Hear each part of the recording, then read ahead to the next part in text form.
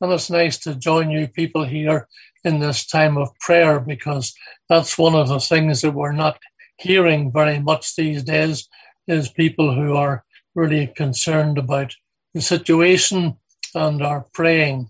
Our politicians, for example, our business people, and all the rest, there are all kinds of answers for the problem, but very few turn to prayer. So I'm encouraged by the prayer, and good to be here, and good to see Mrs. Lee, and I guess Susie's somewhere there too. So good to see them as well. I just want to read two verses of scripture from Luke's Gospel 22 and verses 31 and 32, where the Lord said to Peter, "Behold, Satan hath desired to have you, that he may sift you as wheat. But I have prayed for thee, that thy faith fail not."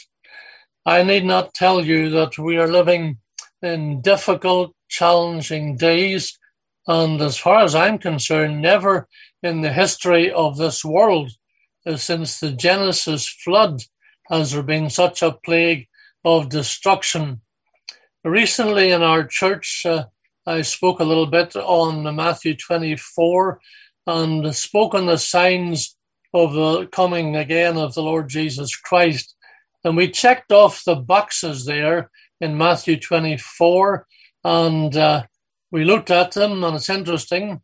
We're told that before the coming of the Lord, there will be wars, but there's nothing new there, because from Genesis right up to the present, there have been wars and rumors of wars, and there will continue to be more in the future. It says there about famines, and again, that's not new, because from the early days of the Bible, there always have been pockets of famine, and this age that we are in is no different. And then it mentions earthquakes, and from Elijah's day to our day, there have been literally thousands and thousands of earthquakes that have shattered the peace of nations. And again, there will be more. And then it tells you that there will be pestilences, and that's what we're going through right now. But that's not new, because from Exodus to today's COVID-19, the world has been subject to attack. It's amazing to me that one tiny little virus would cause such a trouble in the world and bring the world virtually to a standstill. At the beginning of October, they said there was 235 million cases reported, with a staggering 4.5 million dead. Now, in our city of Toronto, we have a big arena, sports arena, the Sky Dome, or as it's now called, the Rogers Centre. It holds about 50,000 people. And to get some idea of the dead in this pandemic, that would take 90 times the filling of the Toronto Sky Dome. 90 times. And you think of the pain and the heartache and the sorrow that has brought to right across the world. And so, friends in Christ, this is no ordinary situation. In my 85 years, I have been aware of many localized epidemics, but this one is global. And as Christians, we need to know what is the mind of the Lord on this situation. The Bible tells us he made known his ways unto Moses, his acts unto the children of Israel. But we're not Moses, but we are the children of the Lord. And we as Christians need to know what God is doing. And that's why what you're doing is so good, praying that the Lord will guide us in these difficult days. So I hope we have talked about thus far wars and famines and earthquakes and pestilences and so on. These are not new. And these alone cannot pinpoint the coming again of the Lord Jesus Christ. And we have to realize that Jesus said these are but the beginning of sorrows. So wars, famines, earthquakes, and pestilences, they are the beginning. But the Lord also has given other signs. In the same chapter 24 of Matthew, he tells us of the days of Noah, and we're all familiar with that. The days of Noah are remarkably like our day, with their iniquity, their unbelief, and their indifference to the pending judgment. In Noah's day, there was a great opportunity for the people to repent of their sin. And after listening to Noah's message, he was, we're told by Peter, a preacher of righteousness. After listening to his message and seeing with their eyes the building of the ark, that yet they rejected the warning and they lost and missed the opportunity. And if any of you get a chance to go to see that ark down in Kansas, that's a wonderful sight to show you just how big this thing was. So the Lord tells us about Noah's day, and certainly I believe those days are upon us. But there is yet another sign of the coming of the Lord. And this one is of vital importance, and it has not been fulfilled. Like wars and famines and so on, they have been fulfilled. But this one has not been fulfilled until recently. And that is in verse number 14 of Matthew 24, where it says, "This gospel of the kingdom shall be preached in all the world for a witness unto all nations. And then," Jesus said, "shall the end come." Now, I'm happy to see Stephen here today, because I've always said that Stephen has been on his own, along with others, of course, been helping to fulfill this promise, because with Sermon Audio, the word has gone worldwide. And in the situation, the first time in the world's history, can that box in Matthew be checked? And through the advent of the computer and the cell phone, anybody, anywhere, can listen to the gospel of the Lord Jesus Christ. And if they don't have any of those electronic devices, they always can get hear from some of those who have. And so right now, I believe that part of the message of this pandemic is that the coming of the Lord draweth nigh. Now, in such a dangerous time as today, what should be our response? Every day, the news is more depressing.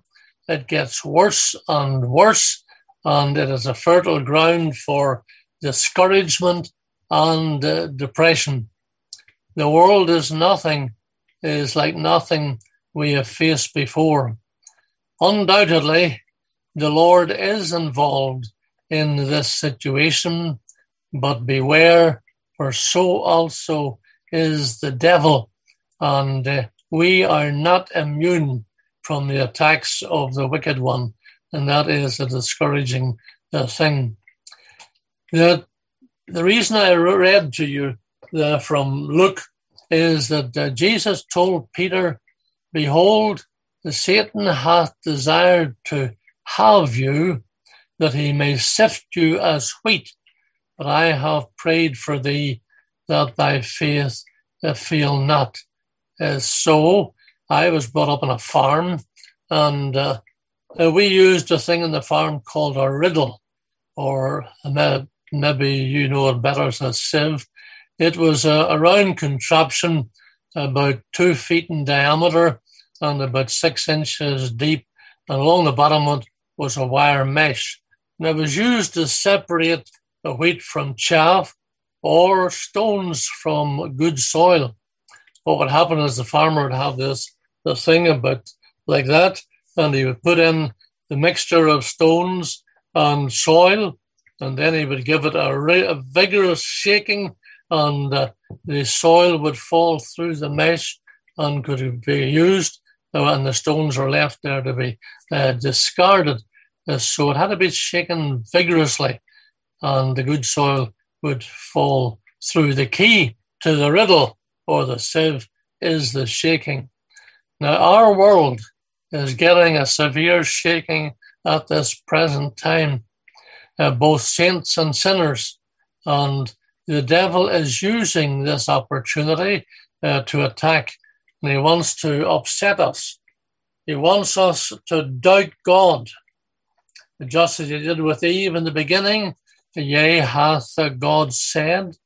And he tried it, of course, on the Lord Jesus Christ in his temptations, if thou be the Son of God, and so on. And to us, he says, if you be Christians, why does not God answer your prayers?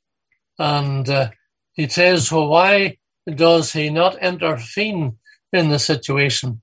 Why does God not intervene in the situation? And why does he allow your churches to be closed? It's only recently that we have been able to open our church in Toronto. We have been on Zoom and also on sermon audio for almost a year. And so the devil will say, why would God allow your church to be closed? He does this to shake our steadfastness, and we have to realize we must never give way to him, or that the verse in Luke contains one of the great buts of the Bible, because Jesus said to Peter, but I have prayed for thee. Let us never, ever lose sight of that fact. That is a wonderful thing that Jesus ever lives to make intercession for us. The Holy Spirit makes intercession for us with groanings which cannot be uttered. And even as Moses was helped by Aaron and Hur on the mount when the battle was going on down the plain, that there was victory for the children of Israel because Moses was helped by those two. And we are helped in prayer on the earthward side, on the world side, by the Holy Ghost, who makes intercession for us with groanings which cannot be uttered, and he makes intercession for us, the Lord Jesus Christ himself, as our great high priest in heaven. And so it's wonderful to keep in mind, I pray for them. The Lord Jesus said in his high priestly prayer that I pray for them. I pray not for the world, but for them which thou hast given me. That's verse 9 of John 17. And he is talking there about the disciples. But he was praying not only for the disciples, but he said, neither pray I for these alone, but for them which shall believe on me through their word. Paul tells us today also that we have to rejoice in the fact that Jesus Christ is making intercession for us. That is, if you believe that Paul was the author of Hebrews. So now today, as we pray and are ever conscious of our weakness in prayer, let us rest on the divine strength of the Lord, and let us remember that he who could say to the troubled waters of the Sea of Galilee, peace, be still, he can do the same for us here as we face the tossing and toing and froing of this crisis that has taken hold of the world. So let us today keep our eyes on the Lord Jesus Christ and never doubt his promises. He reminds us today, I have prayed for thee. And remember that the Lord prayed for Peter before he had his denial of the Lord before the crucifixion. I have prayed for thee that thy faith fail not. May the Lord encourage us with that line there, I have prayed for thee.